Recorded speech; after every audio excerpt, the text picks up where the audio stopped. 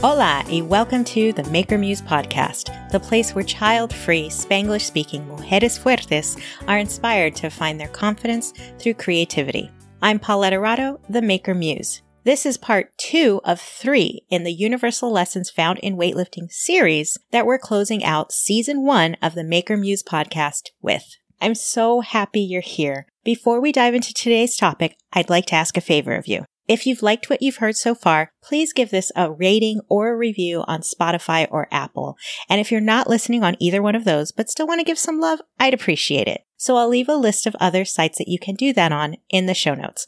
Muchas gracias.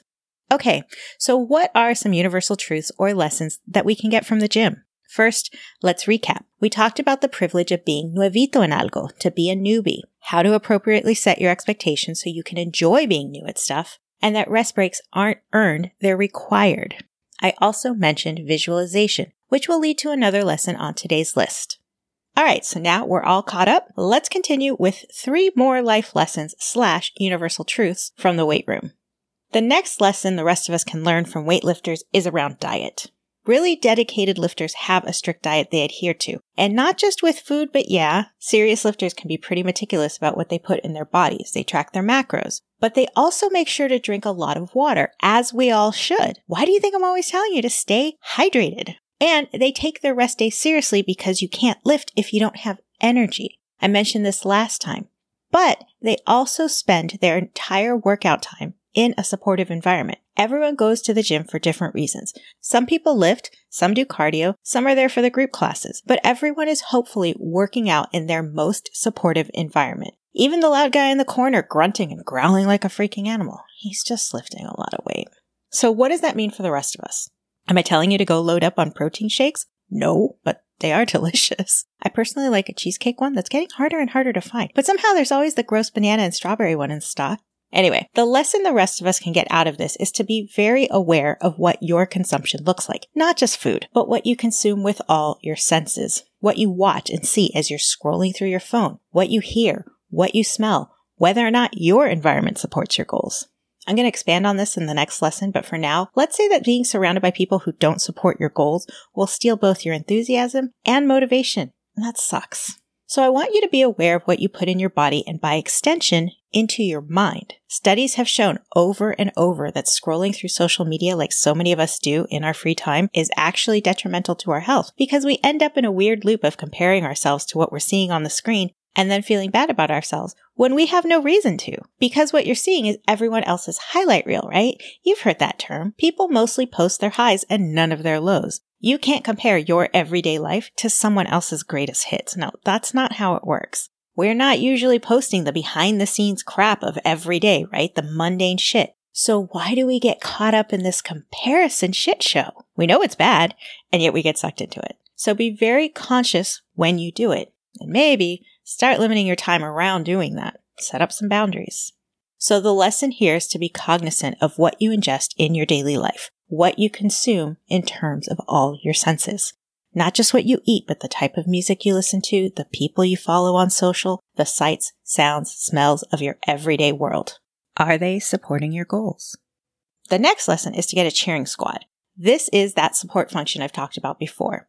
If you have my free Destination Innovation Roadmap, then you already know about this technique. And if you want your own copy, I'll leave a link in the show notes for where you can get it. But the next lesson is that life is easier when you're surrounded by people who support you. Remember the episode on marathons and creativity? In it, I also mentioned that having people who cheer you on in the middle of the hard parts of both running or any kind of working out and creating helps keep you motivated and focused on finishing your projects. So you want to surround yourself with people who will provide that for you. Because if you're surrounded with people who don't believe in you, that energy is going to fuck you up. Not being supported for what you want to put your energy into sucks. And it makes you doubt yourself, and it makes you not want to do the thing anymore. Like I said, it steals your enthusiasm and your motivation and your joy. So you might have to go out there and create your own support system. A community of people who know the struggles you might encounter is invaluable for overcoming them.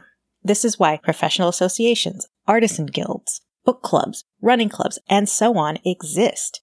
You want to surround yourself with people who not only support what you're doing, but that you can geek out about it with. Here's another example of gym life translating into real life. In the gym, you can always find a spotter, even if you're lifting alone. What's a spotter? That's a person who'll watch your lift and help out if you need to dump the weight, if you need an exit strategy. The Wikipedia definition of this is the act of supporting another person during a particular exercise with an emphasis on allowing the participant to lift or push more than they could normally do safely. So a spotter is literally part of your support system. But you also need a cheering squad in your head, the ones that will drown out the inner critic who is just afraid of you failing.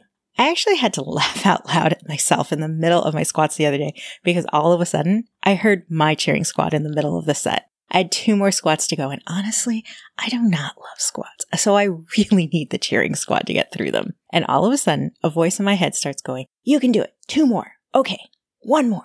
And I looked in the mirror and just laughed because clearly I needed it. But I was also thinking, I'm going to have to share this on the episode too.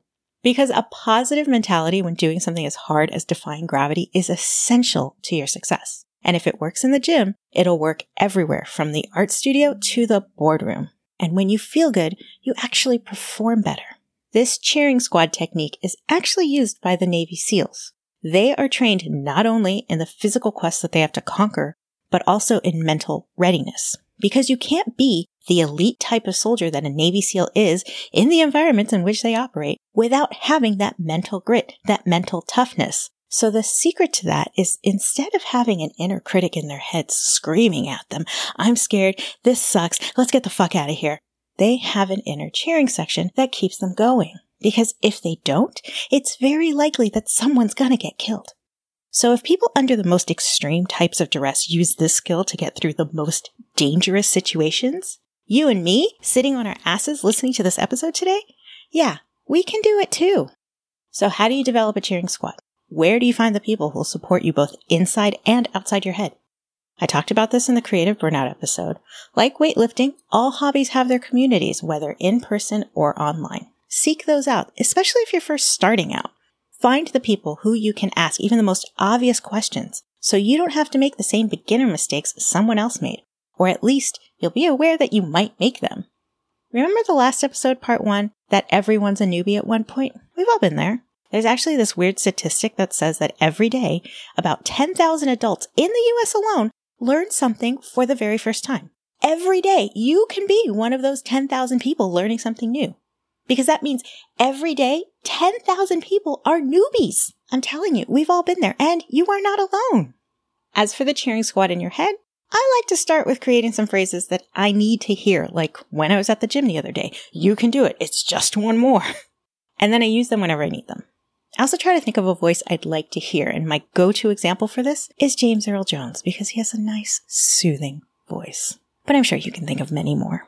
Then you have to put your cheering squad through squad practice. So you repeat what you need to hear as often as possible, especially when you don't need to hear it, so it becomes a habit, so that you wire your brain to use the pathways that's creating. And when you find yourself in a situation that requires a squad, then they're ready to go. Those new pathways are paved and solid. They're ready to be used. They're ready for your neurons to travel through them and give you what you need.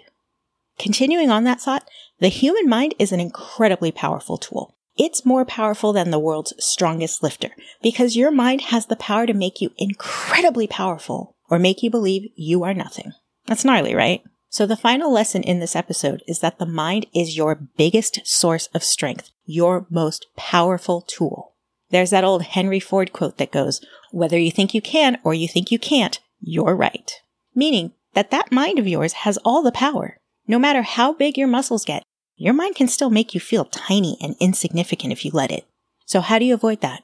First, you make sure you're limiting the bullshit that you let in there, right? You're watching your consumption. Then you make sure you have a supportive environment and people who encourage you to keep excelling. And then you use your power tool. In the last episode, I mentioned visualization and sitting through your rest breaks, imagining what your next lift will feel like, what it'll look like, and how that exercise helps you to actually commit and perform better the next time up to the bar. How imagining that you're going through the lift both from an observer's point of view, like you're watching a movie, but also in your body. So reliving that sensation as if you're doing it is a powerful exercise. Now let's talk about how you can power your brain, your mind. Let me tell you a story about the time I thought I wasn't athletic. I remember saying this to my mom around the age of 13 because I'd read somewhere that athletes' brains were wired differently, and I'd convinced myself that my brain wasn't like that. I was book smart. I could, maybe play the piano a little bit. Not well, but I enjoyed it. So my brain obviously wasn't wired for sports. What I failed to recognize was that the article wasn't saying that athletes' brains come out of the box that way. They aren't born that way. That wiring is made the same way that your thoughts and beliefs and skills are made. They are learned, and then they are practiced until they become deeply ingrained neural pathways. Just like any art is a skill that can be learned, you can wire your brain to create the pathways you want. So back to me at 13. Here I am convinced my brain wasn't meant for sports or athleticism. And yet, the next year or so, I started playing tennis. Not well, obviously, because my brain wasn't wired for it. But after that, I got into swimming. Again, I wasn't great, but I didn't drown. After swimming came kickboxing, and then came weightlifting. And somewhere in between, there was also those 2 half marathons. Remember that episode?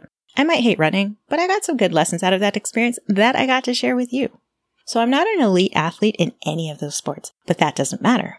I've proved 13-year-old me wrong over and over and over. I am a weightlifting chingona, and my brain didn't suddenly rewire itself to become that overnight. First, I had to try to do the thing. Then I had to keep going back to do the thing over and over and over. And that's how the brain is rewired into a new mindset. That's how habits are formed.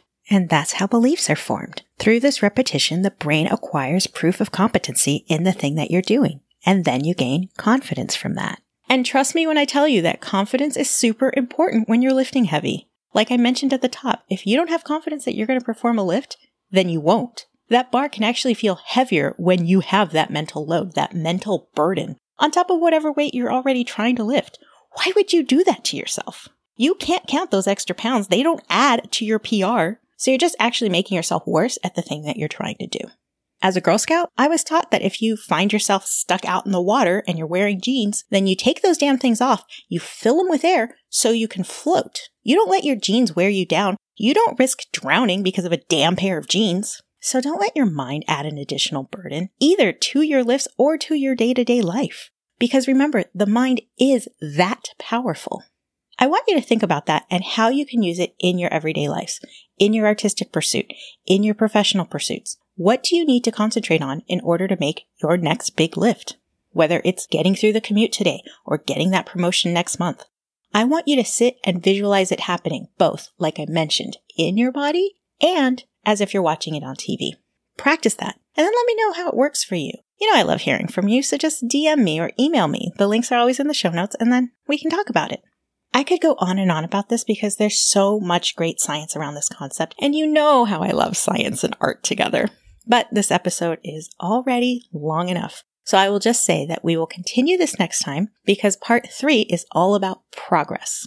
I'm going to break it down into 3 more life lessons that we can all get from weightlifting, but in the meantime, let's recap. 3 more universal truths that we can get from weightlifting are: 1. Be very aware of what you are consuming. 2. Get a cheering squad. Make sure that you are in a supportive environment so you too can be successful at the things you want to do. And 3, do not forget that your mind is powerful and you can either add a mental burden to your lifts or you can remove one.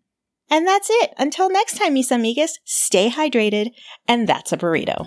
Thanks for listening to the Maker Muse podcast. I'd love it if we could make this a regular thing between you and me. So please subscribe to the podcast and tell all of your family and friends about it. And I'd really appreciate it if you could rate and review it wherever you're listening to this right now. Hasta la próxima.